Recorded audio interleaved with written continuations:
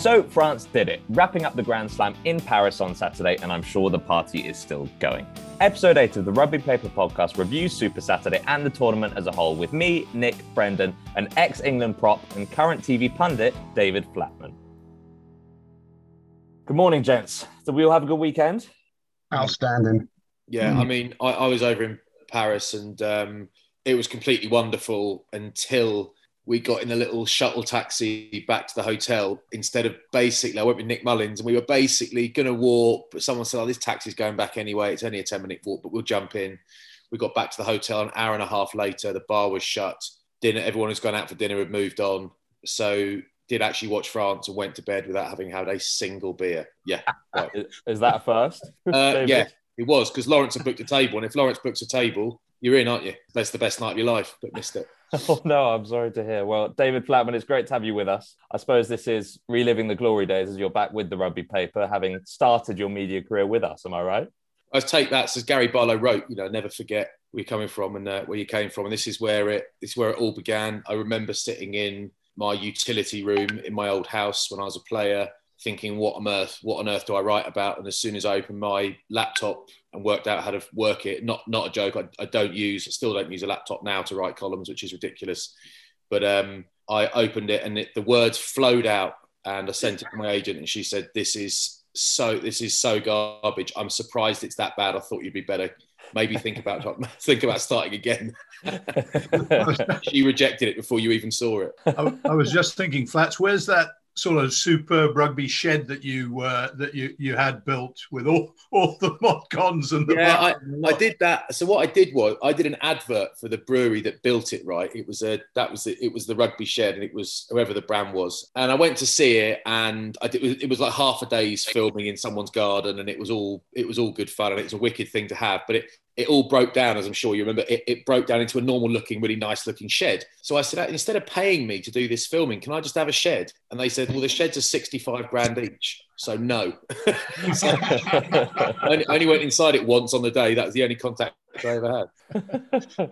Well, it's great to have you back. Let's get into the rugby. There's plenty to talk about. Obviously, the headline is the French have done it. Now, what's interesting is in episode 1 of the Rugby Paper Podcast with Jerry Guscott, we billed this as the most competitive or some of us did. Guscott was not so keen on the most competitive Six Nations ever. I'm going to come to you, Brendan, because it was in episode 1 that you said that this may be one of the most, if not the most competitive Six Nations in recent times. Does this mean that France have exceeded the already very high expectations that you had for them in the tournament?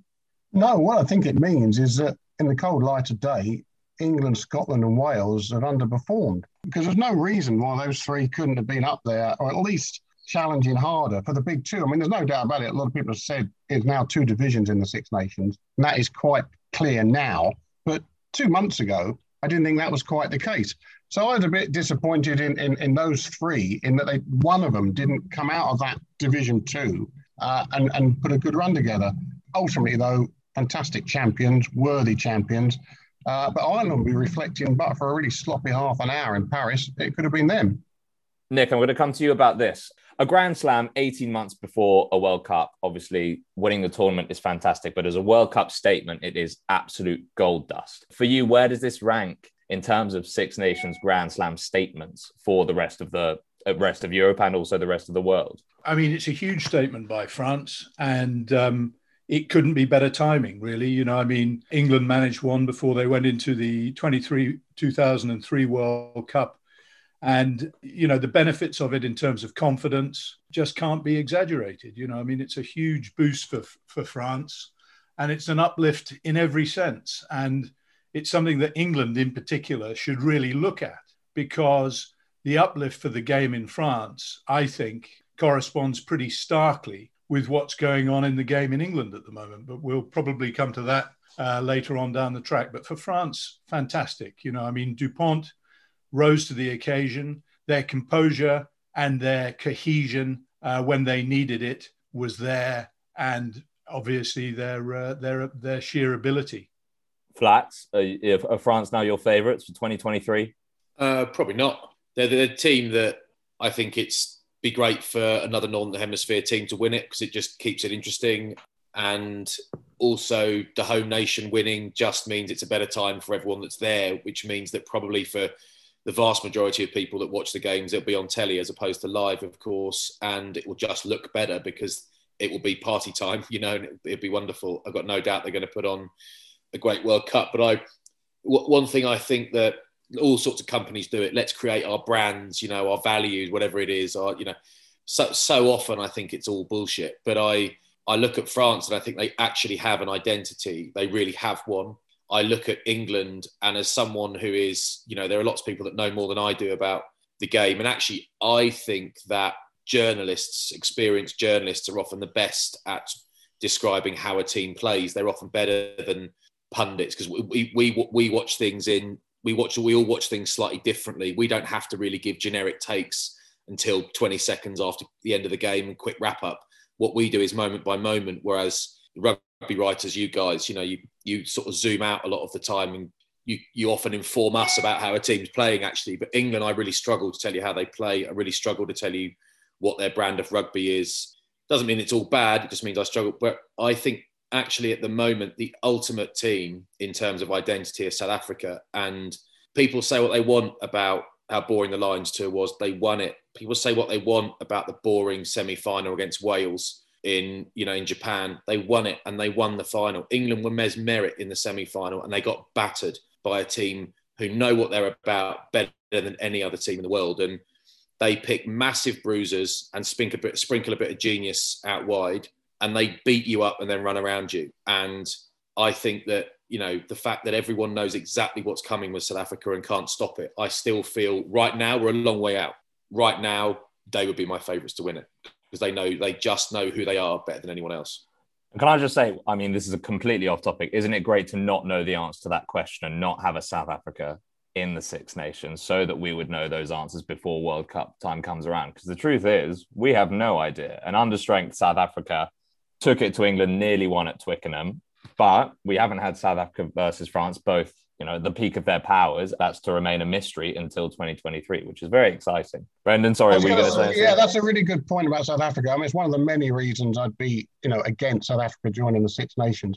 I'm just going to go back to what Flats was saying about the identity of the French team. There's something going on with France. It's almost like they've got a sort of embedded photographer like Liz Truss and Boris Johnson have. Every sort of moment of their life seems to be captured somehow. There's these fantastic social media stuff that goes out of them, hugging the trophy, all the in the changing rooms of intimate moments, all that kind of stuff. They're really into that. They do that really well, and they seem to be very open to the press and media. And there's a big difference how I feel between France and England and one or two other teams as well.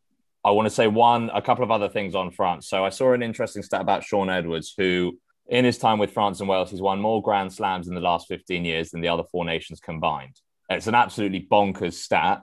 Does that, for you, Nick, cement his status as the best coach in world rugby?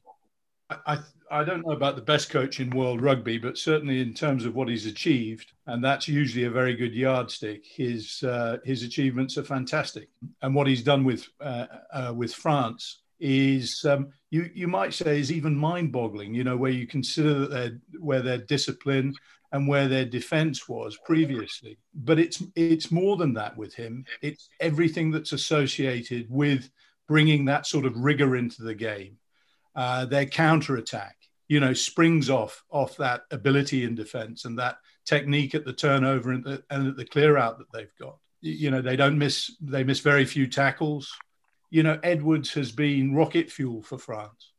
So I just think that coach is exactly the same as being a teacher. You're a teacher, aren't you? And I often think to myself, I was taught by and I was coached by and played under coaches who, without quite realising it, are almost on a mission to passively bully you with their knowledge and tell you how much they know. Rugby union defence is not very complicated. It is very, very rarely a complicated thing. Now and again, there's a conversation about, if someone hits in, there's a decoy, do we all follow them in? If the 12 hits in, the 13 has to hit in, the 11 has to hit in, so the fullback then takes whatever it is. There's the backfield defence is kind of its own animal, but ultimately you've got your first defender at the ruck doesn't leave their post in case there's a ball back inside, the old George Gregan ball. The second defender takes the 9 unless he runs directly across him, in which case it becomes the third man, and then people start stepping in. It's not complicated. There's up and in, there's drift and all that stuff, which you can call in the moment. But one of the things that I think is probably, I could be wrong, is probably one of the thing that makes Shaun Edwards so successful is that he doesn't overcomplicate something that if you overcomplicate it, you're asking lads under the most unbelievable pressure with their heart rate at 180 plus to make serious decisions. It will never work. That would never work. He knows that. I expect his coaching is reasonably simple, but what he does is motivate you to a point where you love it. It's no longer like, right, lads, we've got to do our defence now. This is it. We're going to annihilate teams. All of their plans, we're going to annihilate their plans, and we're going to be proud of our work, and we're going to love it. And he makes teams love defending. And the best way to do that is to simplify it. It's a little bit like being a co-commentator, actually, in that people probably and understandably assume that you know everything, and you don't. We don't know anywhere near everything. There's loads of stuff on Saturday that you guys would have watched on telly that I missed or Ben missed. Loads of stuff. It's not about that. It's about communication. It's about having enough knowledge and being a good enough communicator and knowing your audience. He is evidently a brilliant communicator, even in his second language. A lot of it will be physical, I'm sure. A lot of it will be loud. A lot of it will be crude. But he gets people going and he makes them love defending. And to think that if someone says the best coach in the world, people think this guy's technical knowledge must be off the scale. I'm sure his is, but I bet you that ain't why he's the best defensive coach in the world. I bet you. It's because he communicates simple messages brilliantly. I think that's exactly it. And we had Shane Williams on a couple of weeks ago, and in writing for the Rugby Paper recently, he said that when he was under Shaun Edwards, I can't remember exactly how he phrased it, but it wasn't a terror, but it was just a desire that he bred within you to make X, Y, Z happen on a rugby pitch and stick to Shaun Edwards' system to a T. You're desperate, absolute. There are some coaches every now and again, just like teachers, that you are absolutely desperate not to let down. And he's one of those guys. The French rugby team, they've clearly fallen in love with defending all over again. I think France has fallen in love with its rugby team all over again. On the Sunday, L'Équipe published a headline and it translated as to infinity and beyond, essentially saying, I think, the sky is the limit for this France team. Brendan, do you think that's romanticizing it a bit, or do you think that essentially captures the essence of where this rugby team is going? Well, that's very L'Équipe, isn't it? I quite like that. No, I don't think it romanticizes it. I think everybody acknowledges this team is nowhere near the finished article. And they've got some great youngsters who we haven't even heard of yet, who will be coming through. So there's that conveyor belt. But no, they want to win the next World Cup. They probably need to win it in terms of all the effort and publicity and emotion that's gone into it. But I see no reason why they shouldn't. I don't see any reason why they can't play a brand of rugby that we will be talking about 50 years later. All that is possible. And why not? Why not aim for it? Just a quick one on Shaun Edwards. I talked to him last year about this very subject of tackling. And the way he painted it to them, I think, is that you want to hurt the other bloke. You really want to hurt him. And in the past days with France, that means a bit of physical violence, gratuitous violence, macho. He said the best way to hurt somebody is to hit him with a legal tackle. Hit him hard 5 seconds later, hit another bloke 10 seconds later, hit another bloke 15 seconds later, just remorselessly with these hard legal tackles, and they will be in dust, within minutes. And that's the approach he's brought in there. So he's channeled all that French psyche and madness and desire to hurt the opposition into a tackling, offensive tackling regime. And just one final note, we haven't actually spoken about him all that much on this podcast, on Antoine Dupont. I suppose all these stats are coming out as it's towards the end of the tournament, but one thing that I've been struck by is that generally the scrum half quality in this tournament has been very high. Dupont, Thomas Williams, Jamie Gibson, Ali Price are all mainstays in the attacking systems that Ireland, France, Scotland, Wales have. Now, I think it was the BBC that released this. There were stats on the average meters made based on the box kicking, the sniping around the rucks, etc., from scrum halves. And Jamie Gibson Park was second, and above him, 2.5 times higher than Jamie Gibson Park was Dupont. And that's a Jamie Gibson Park who people are saying, he's become one of the best nines in the world and cemented his status there. His box kicking was brilliant against England on Saturday for the most part. He had one kick that went dead, but other than that, it was pin perfect. Nick, is that something that we don't give enough attention to for his game, or is that just testament to the fact that he is as complete a nine as we've seen? The latter. He's a complete nine. And his box kicking is, and it's not just his box kicking, it's wiper kicks that he puts in. It's, gaining ground with kicks. It's clearing from what looks sometimes like impossible angles in defence. His all-round kicking game is excellent, and that's mirrored in everything else. The speed of his pass, I don't know whether it's measurable, but the speed with which he clears the ball is, I think, unrivaled even by Gibson Park, who's obviously very, very good. The typical Kiwi who, the ball just moves from the breakdown instantly almost. But the other thing is the threat that he offers. I mean, Gibson Park I'm pretty sure, has had a sniping try in the Six Nations. But, the try that DuPont came up with on the hour against England was exactly what was needed. The timing was superb. The power at that stage in the game to escape the clutches of everybody, the teamwork with Aldrit, who's, beautiful offload to him, but his reading of it, he's a fantastic player. Let's move back across the pond now. Slightly more somber outlook on things from the England point of view. Now, we spoke about it very briefly before starting recording. David, the RFU has made a statement explicitly saying that it backs Jones. The whole discourse direction coming out of England camp is that they've made progress. Do you think that's essentially trying to get the media off Jones's back, or do you see some progress from the start of this tournament to the end of this tournament? I wouldn't say a lot of progress. I think that people are understandably talking about Eddie Jones being sacked and being replaced. I think that when you look and South Africa before the last World Cup with Rassie Erasmus are being used as the example. I think, but actually the reality is that when Rassie Erasmus took over, South Africa were in a significantly worse place than England are now. And to that end, I think it is probably a lot easier to come in and add value and have an impact. It's almost like in club terms, who are the Premiership club you most want to take over now? I mean, Bath by 8,000 miles. That's where you'd want to go in as chairman. So someone like Ed Griffiths, if he could choose between Tigers and Bath, please. But I think that you could argue that England don't necessarily need as much work. But I think when South Africa did win it, it was seen as an absolutely phenomenal achievement against all odds to turn that team around and win the World Cup. So that equation and those odds haven't really altered. It becomes a massive decision to replace Eddie Jones. I don't think it would ever be an easy decision this far out, 18 months out from a World Cup, but with a major nation. But I do think that the fact that there isn't an obvious replacement is key.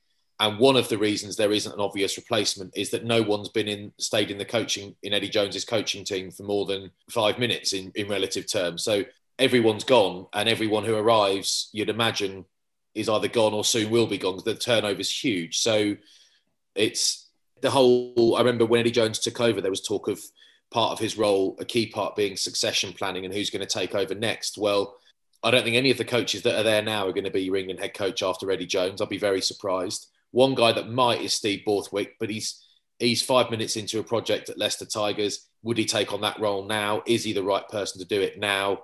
Everyone talks about Rob Baxter, but I don't think the RFU have ever mentioned him. So what do? Do you bring in Jake White, bring in one of the old names, bring in Nick Mallet for 18 months? Do you know what I mean? It's kind of, it's like when I commentate on a game and I say, he's got to play for England. And then someone will say to me, well, who'd you drop? And I'll say, yeah, really good point, actually. I'm not sure. So who are you going to replace him with that you think is going to do what Rassie Erasmus is going to do in the highest pressure job in the world game, which is what this is? Arguably the most scrutinised job in world rugby is England coach at the moment because of the resource and the player pool and all that. They are rightly under a huge amount of pressure to win everything. So I don't see progress. I don't believe that statement. I don't think whoever wrote that believes it, or whoever's asked to type it up believes it.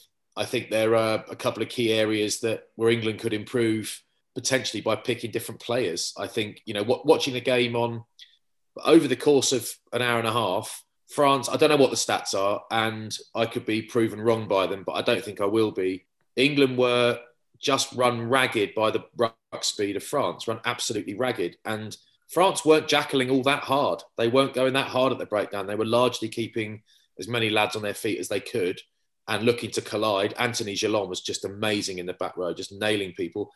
But England's ruck speed, England getting the ball away, was just visibly slower than France. And it makes a great defensive team's day much easier. So I think there's a personnel issue there. That's what I think. And pick people in their best positions, pick the best players. I didn't think George Furbank had a bad game. I mean, he's a lovely rugby player. I've watched all his games. You know, every minute he's played, I've watched. That's my job. He's a lovely rugby player, really good. Is he the best fullback in England? Why don't you put the best fullback in England at fullback, put the best wingers in England at wing, and pick the best scrum half in England? Why don't you do that? That's a decent start. That's what France do. Ain't that bloody difficult? Yeah, I agree. And I was quite angry on behalf of our episode last Thursday when we were discussing who was going to go onto the wing, because we didn't have the team out at the time of recording. And it was between, we presumed Stewart would be at 15, and we were discussing Lewis Liner or Elliot Daly. We kept saying pick players in their positions. Obviously, team came out literally half an hour after we finished recording. Always the way. Yeah. Always the way. And he'd come up with something that none of the four of us, because we had Gavin Hastings on as well, none of us even mentioned it. It was going to be Liner on the wing, which Brendan was vouching for, or Daly on the wing, which Nick was saying. By the way, just before I forget, Gavin Hastings, just like you guys know him, just one of the best blokes, one of the greats, right? Never mind his rugby, that was amazing too, but just amazing company. Two things.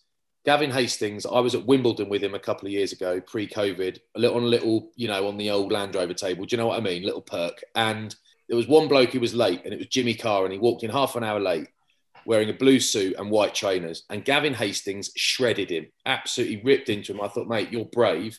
But he was very, very funny. He also recommended me a book called Bird Brain, which by, I think it's somebody Gallagher, forget now. And it was like £2 online. And it's about a pheasant in a pheasant shoot. It is absolutely brilliant. I recommend you all read it. You'll read it in a day or 2 days. It's short. It was fantastic. And he's just recommended me another book called Shuggy Bain, Shuggy Bain, which I'm about a third of the way through, which is also fantastic. So they're my Gavin Hastings stories. Thank you. All right. Shout out to Bird Brain. I'm trying to look.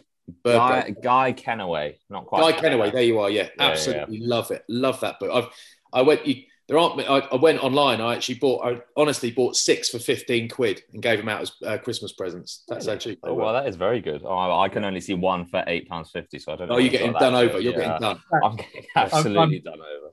Flats, I'm betting that Eddie Jones's Leadership wasn't one of those books you got on offer, was it? The book where he said Maro Itoje wasn't elite, wasn't going to be captain, and then he said actually he is now. Now he is. When I said that he wasn't, but now he is. All right, nice one.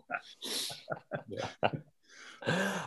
Right, back to this. I think what you said about England's attack hits the nail on the head. I'm throwing all sorts of stats out there today, but if you exclude the Italy game, England scored 3 tries. Now, Ireland conceded the fewest tries in the tournament, and they conceded 4. So they conceded more tries than England scored.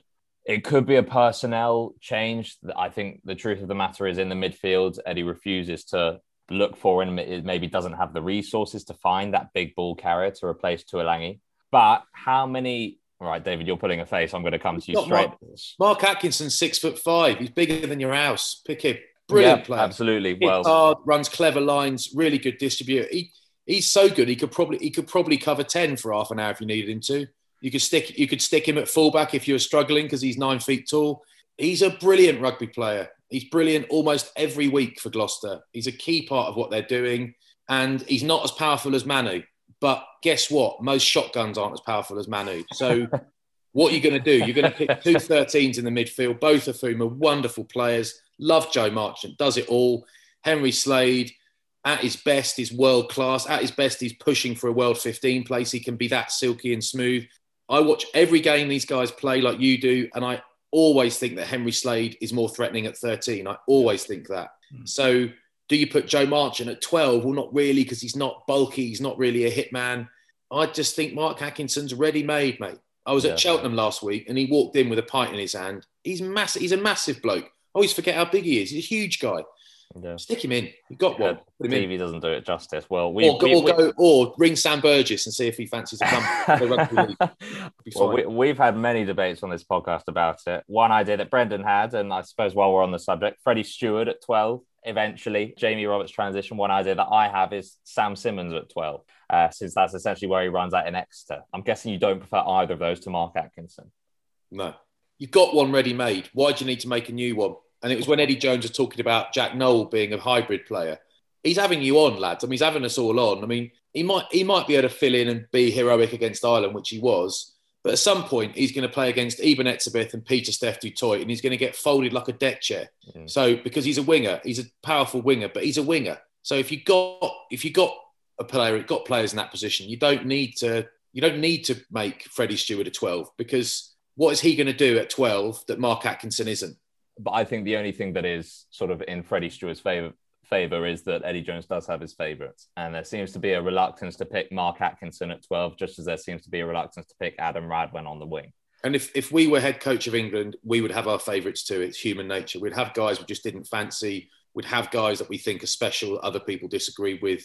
I think in mitigation, and in terms of in the interest of balance, we would all, it's not just data driven, is it? We would all have opinions that others didn't agree with, I guess. But there's, I mean, in terms of selection, there's a very, very significant point for me. I mean, it is a mess. He's made 18 changes over the course of the Six Nations. France made 5. So he doesn't know what his best team is. And I think that the thing that's most damaging for me is that the Tinkerman stuff that we've been getting from him for a long time now shows a lack of confidence in players. All this chopping and changing undermines a team, not only in terms of cohesion, but in terms of the confidence of the blokes that he's sort of picking up off the shelf and then dropping the next minute. And I think that that's a very, very important part of what's going on with Eddie Jones. And it's one of the reasons why I've been advocating, certainly for the last 2 years, that England should move him on. There's a big difference between the All Blacks when they got to the World Cup finals that they won. There were any 2 of 4 centres could have started. Marnonu and Conrad Smith, we all probably thought were first choice, and they were. But there was Sonny Bill Williams, who got a ton of caps for the All Blacks.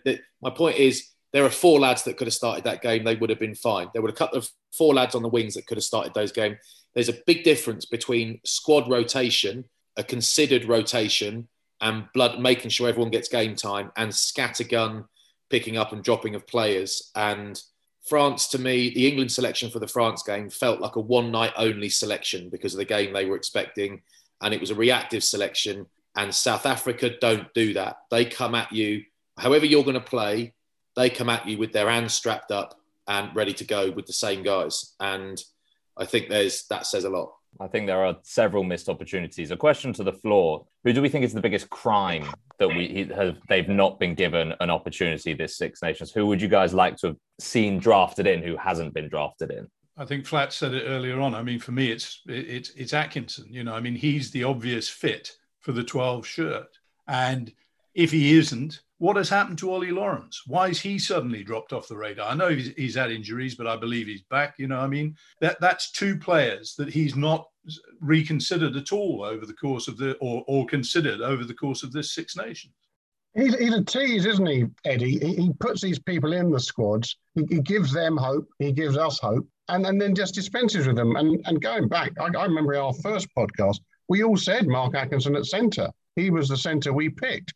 And the only reason you start looking for alternatives for Freddie Stewart to come in, Sam Simmons, whatever, is that we know he's not going to pick Mark Atkinson. Why even have him in the squad to start off with? And like Radwan, there's no reason why we should not have seen Radwan in this tournament. We know nothing about him now as a player, as a test player in real big matches. Nothing. And when we get ever closer to the World Cup, this was an opportunity. So it is mystifying what he does.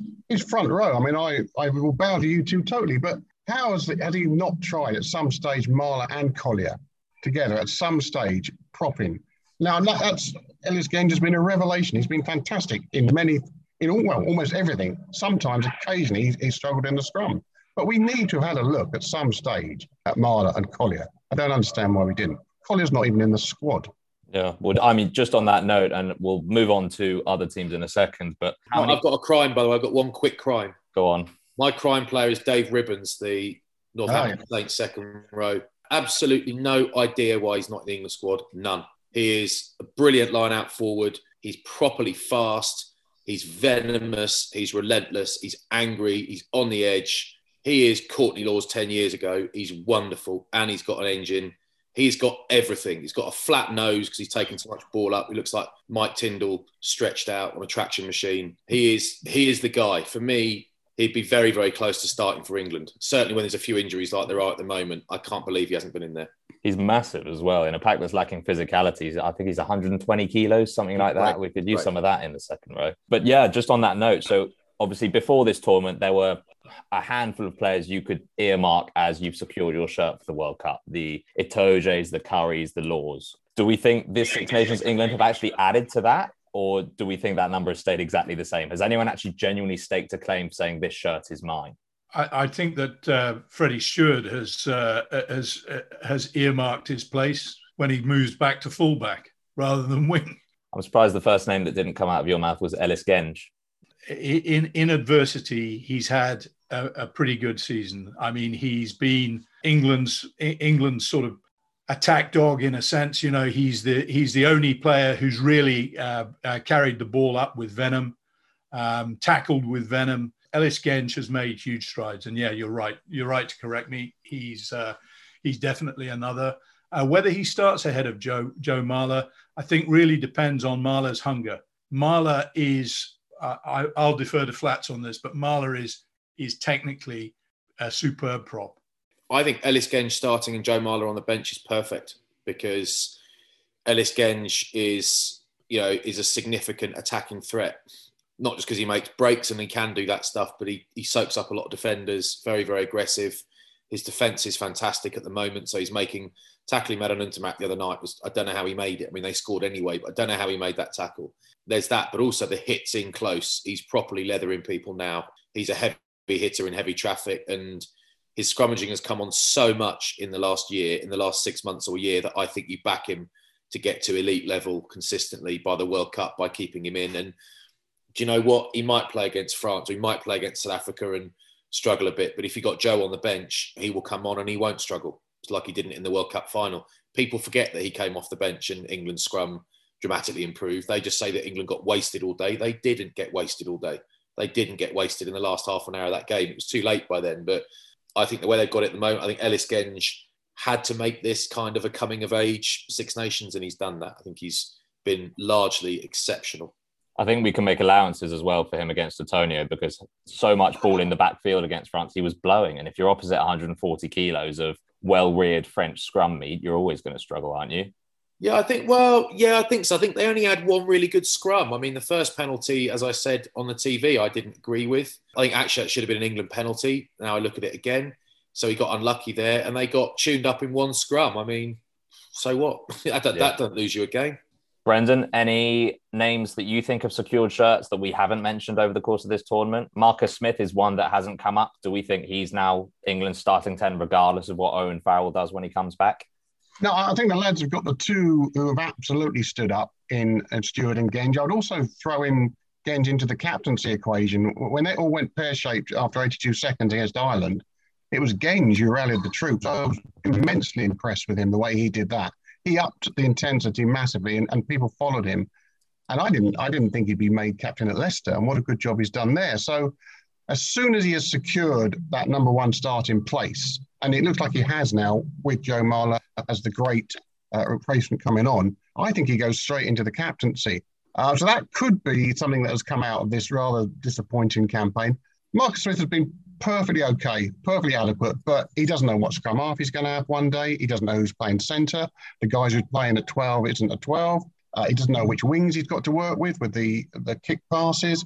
So one week it's Freddie Stewart, next week who knows. So it's been a very difficult first Six Nations for him. And he's done all right, but he hasn't absolutely nailed it down. But I think Eddie Jones is going to go with him, and I think that's good. I think that will pay dividends in the end. But he hasn't nailed it down yet. We'll see how Owen Farrell reacts when he comes back. Let's move on. Let's put the Six Nations discussion on hold and let's do David Flatman's random rugby 15. 15 quick fire questions for you, Flat. Sound good? Yeah. Okay, great. Nickname? Flats, not very original. Best rugby memory? Best rugby memory, watching France against New Zealand at the Stade de France with Jonah Lomu playing with my dad. Went over on the Eurostar. One of the great days. Most embarrassing rugby memory? Probably getting my head shoved up my arse in a scrum by Cobus Visagi.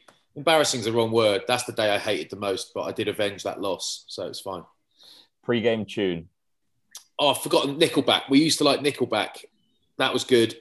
Well, no, Kings of Leon. Kings of Leon. That's who we like. Kings of Leon. That was our favourite pre-match at Bath. Yeah, pre-match, anything by Kings of Leon we loved.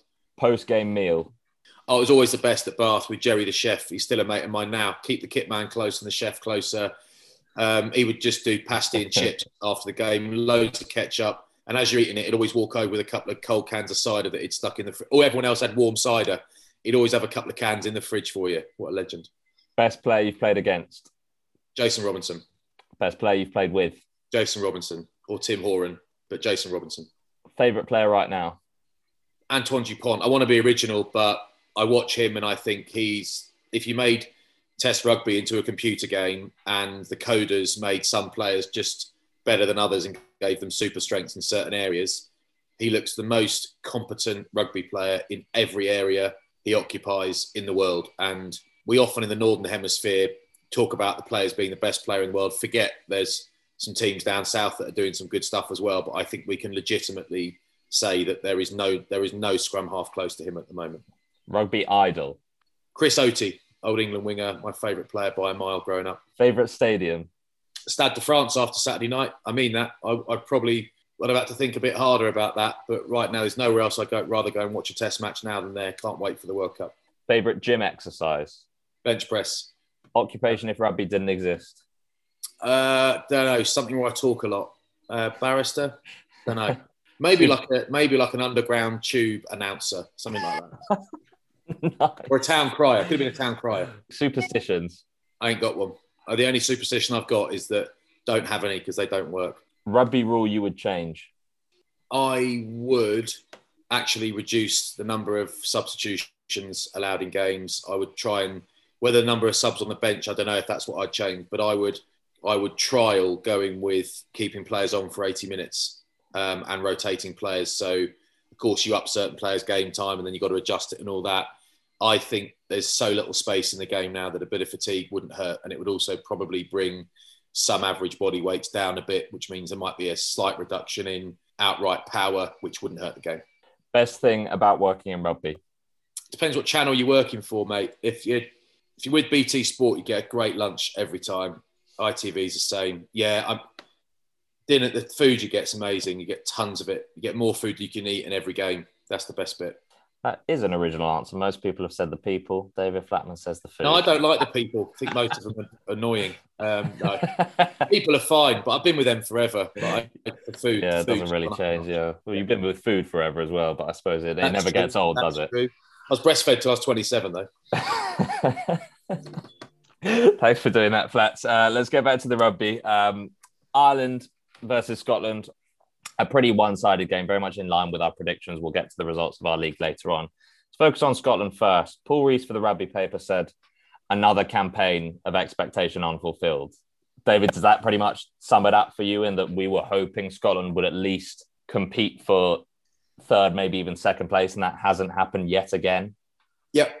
They're a team with some lovely players who are repeatedly unable to impose the game they want to play on anybody. If they do something brilliant, it feels like an anomaly. It feels like a special moment. I think pretty much everybody would like Scotland to do a lot better than they do. And in fairness, they've got two professional teams. It ain't easy, but they do have the talent to be better than they are. So I then wonder about, is the game plan right? Is the coaching sufficiently effective? Is the management team getting the best out of that group of players? Really underwhelming because they've got some lovely lads, lovely players that can do some lovely stuff in that team. And you just hardly see it. The knives have come out for Stuart Hogg yet again, as very reminiscent of his butchering of a try against Ireland a couple of years ago. He butchered yet another try-scoring opportunity. It was a 3-on-1, inside pass to Sam Johnson. He runs in under the stick, 7 points to Scotland. Not necessarily game-changing, but certainly would have brought them back into it. Obviously, people are labelling him selfish, questioning his captaincy. Nick, do you think this is justified? I don't know. I think that it's probably a little bit knee-jerk. I think that if truth be told, he butchered the chance, but I think he also made it. So give with one hand, take away with the other, in a sense. He's not the only player who's guilty of it. It happens, and I think that you can get too judgmental about this sort of thing. I mean, I do believe that that there are problems with Scotland. I mean, they blew a great start after beating England. And one of the things that came out during the course of the tournament is their lack of discipline. And that seems to apply on and off the field. They were the most penalised side in the tournament. And also they obviously had their, whatever it was, with their curfew problems after the Italy game and a few blokes going out for a beverage. But I'm not sure that changing Hogg at this juncture would make that difference. I don't, it just seems knee-jerk to me. Yeah, he hasn't been helped by the disciplining that happened earlier in the week. I think what was more concerning for me was there was no reaction whatsoever when he didn't give that pass that seemed to be chastising him in some form. And to me, if you're a team holding yourself to that standard of you've got to be clinical, and Scotland, they do have to be clinical, given that they won't necessarily get as many chances in a game as a France would or an Ireland would. Johnson on his inside, Steyn, Harris, they all came and comforted him. I don't think a player needs to be comforted in a situation like that, but rather say, right, we do not operate like that. Do you think that's an indication of Scotland's standard for the moment? Is there too much respect for Stuart Hogg, potentially?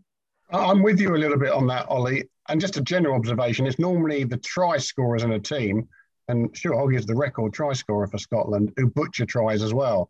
It's part of their makeup and mentality to go for the try and be the try scorer. They take on that responsibility. I think there's a certain element of that. But that was an absolute shocker. And as you say, nobody pulled him up on it. And I think he's become a very big fish in quite a small pond in one way. One thing that I would like to say in terms of uplift for Scotland is that Darcy Graham has been one of the players of the tournament. He's been absolutely brilliant for Scotland, I think. Almost in every game, he's been he's lit the touch paper for them. So another small guy with fantastic feet, and I'd just like to sort of end the Scots thing on an upbeat note. I think that's a good note to end on. And you're right, it certainly has been a tournament for the small winger.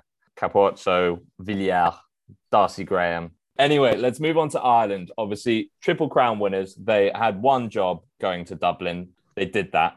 Now, Nick, if you told Andy Farrell 2 months ago that the tournament would go how it would go, they'd lose to France, but they wouldn't really have a bad game, would Andy Farrell have taken that? It's an interesting one. I think that Farrell's DNA suggests otherwise. He wants the big prizes. And so I'm not sure about that. Their precision is what really sets them out, their ability to finish chances, and in a way that even better than France are at putting their chances away. Perhaps don't create quite as many, but put more away, and certainly way ahead of England and Wales in that regard. What's happened there in terms of what Farrell and Mike Catt have achieved is really significant. The key is, obviously, they haven't peaked yet. Not only have they put in a strong and very positive showing, their team, Johnny Sexton aside, is young. They've got plenty of players coming through. Dan Sheehan, an emblem of that, seventh cap, one of Ireland's best players, if not their best player at the weekend. Further to that, let's not forget Ireland under-20s secured the Grand Slam at the weekend. So, Brendan, there is much more to come from the current Ireland outfit, but also the up-and-coming Ireland outfit as well. Yeah, Ireland in an enviable position. It's all there for them. Their system is great. We've discussed that many times. Pretty identifiable team, although they do sort of ring the changes at centre occasionally. Great approach, great attitude. They'll be annoyed at that first half hour in Paris, because there was a Grand Slam for the taking there this season. So that's good. That'll irritate them. That'll annoy them and spur them on. I don't see them dipping this time. I think they'll hit Rugby World Cup running. They've got a hell of a tough draw, but I think they'll be in the mix. It's looking like they're going to face either the All Blacks or France in the World Cup quarterfinal, or very likely anyway. Flats, as things stand, how does that look for them? Do they have reason to fear that quarterfinal, or should they have every confidence in the cohesion and system that they're slowly putting together? No, they could beat either of those teams. The wonderful side, Ireland, and a massive advantage that so many of their lads play together every week for Leinster, because there is just the cohesion that everyone talks about these days, but the understanding, the knowledge of people's body language and movements and reactions, and knowing how people are going to behave and where they're going to go, how they move. I think that's a massive advantage for Ireland. Other teams, of course, catch up a bit at World Cups because they get concentrated amounts of time together.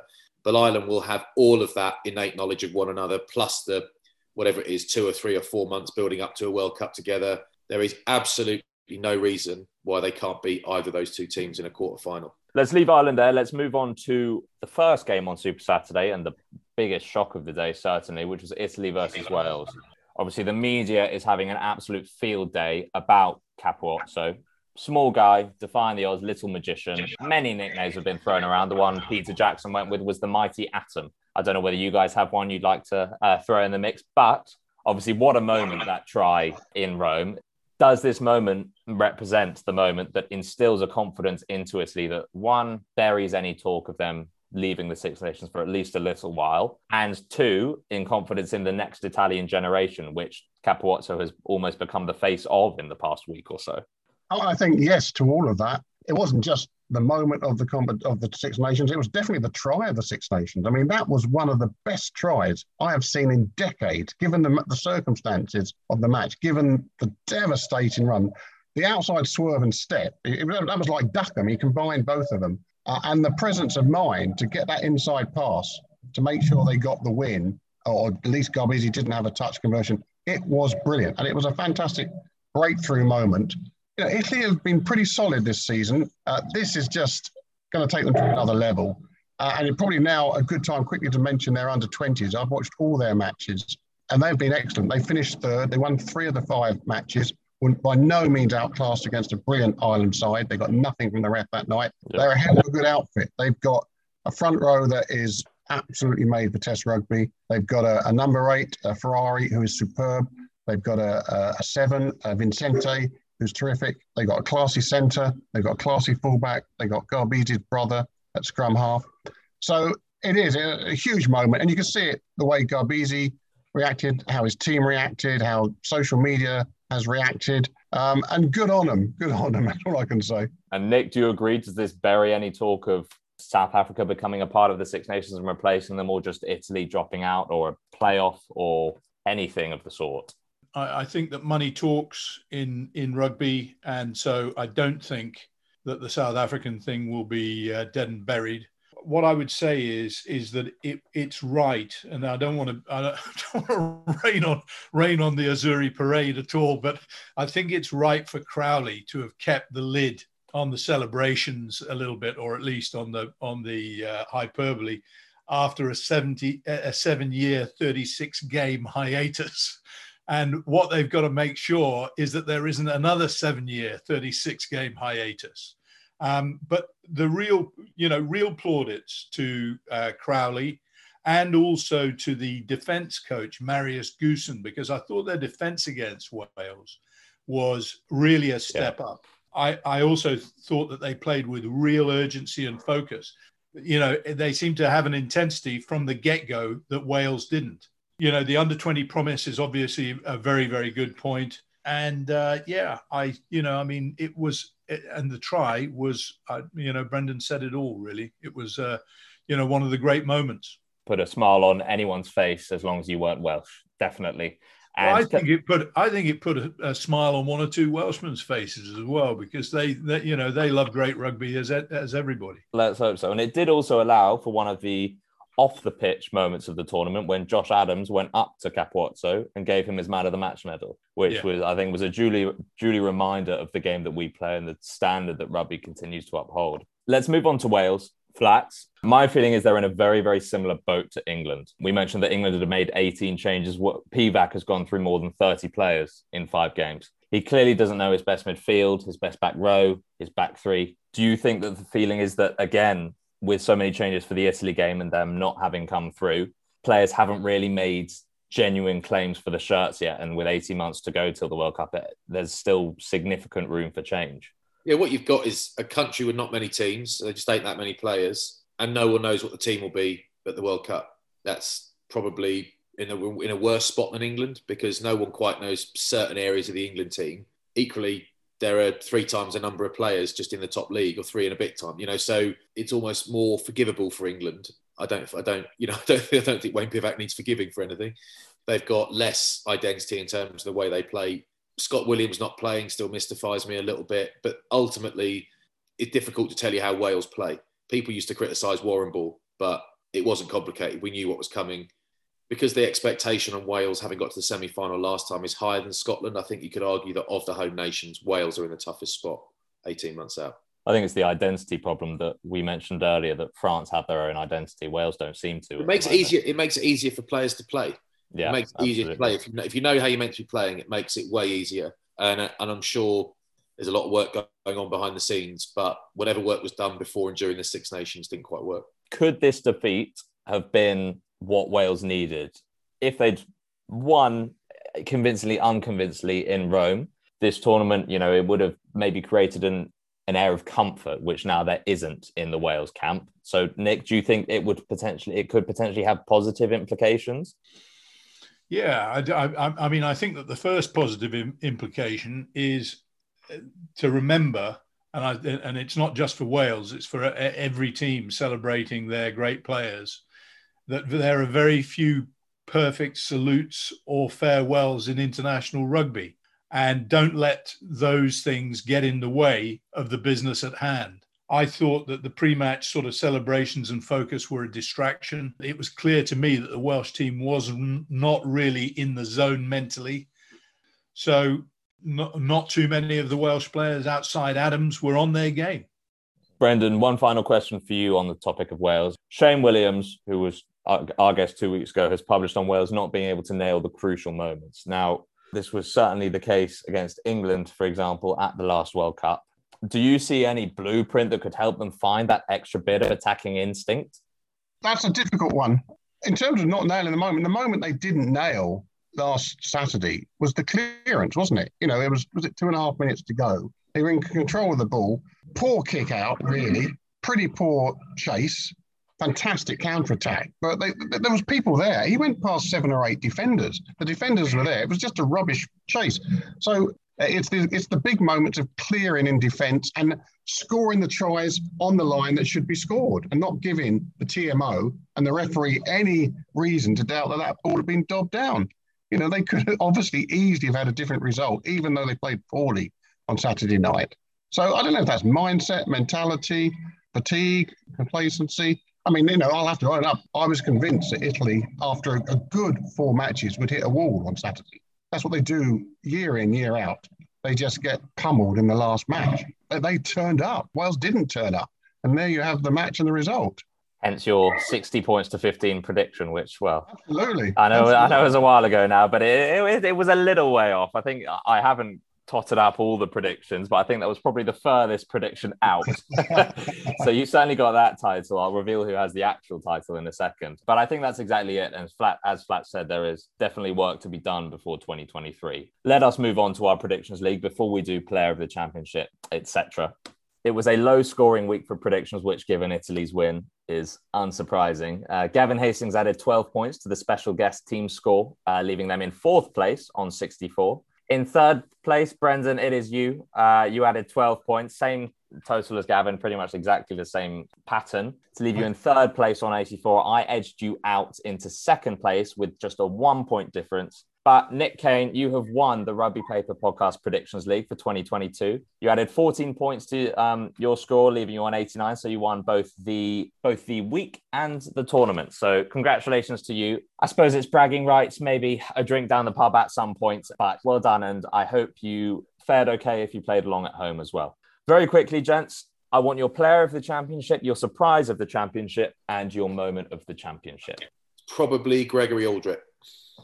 Aldrit. Sorry, Gregory Aldrit. Aldrit, not Aldrit. Gregory Aldrit, I think. That guy. I mean, I love some of the Irish lads too, but I watch Aldrit and I think there aren't many players I'd rather play with than him. Nick, do you agree? Well, it sort of left me with a very obvious choice, but I think he would have been my choice anyway, and that's Dupont. He's taken on the captaincy as well as taken on the spiritual role of being France's talisman, and I think he's come through with flying colours in both respects. He's obviously going to go down as an all-time great. His ability, the speed of thought that he's got, and the physical attributes that he's got came through, and they came through when he was needed. I can't look beyond Flats' choice for player of the tournament. I mean, almost a dead hit between Aldrit and Dupont. But Aldrit, I think, is one of those points of difference for France at the moment. He is a fantastic player. His only off day was against Wales, and we now learn that he was quite ill that day and probably shouldn't have played. And that kind of explains it, because he is so consistent at the heart of everything they do that was so off that something had to be going on. Surprise player of the championship, one that you didn't expect to sort of show up in the way he does. I think there's a certain Italian candidate who won the game on Saturday. Yeah, well, the 12-year-old fullback. There are lots of these lads around at the moment who disprove the theory that rugby players are all giants and they're all freaks. They're not. There are some big old lads in that French team as well, and there's some little fellas out there, just not great big guys.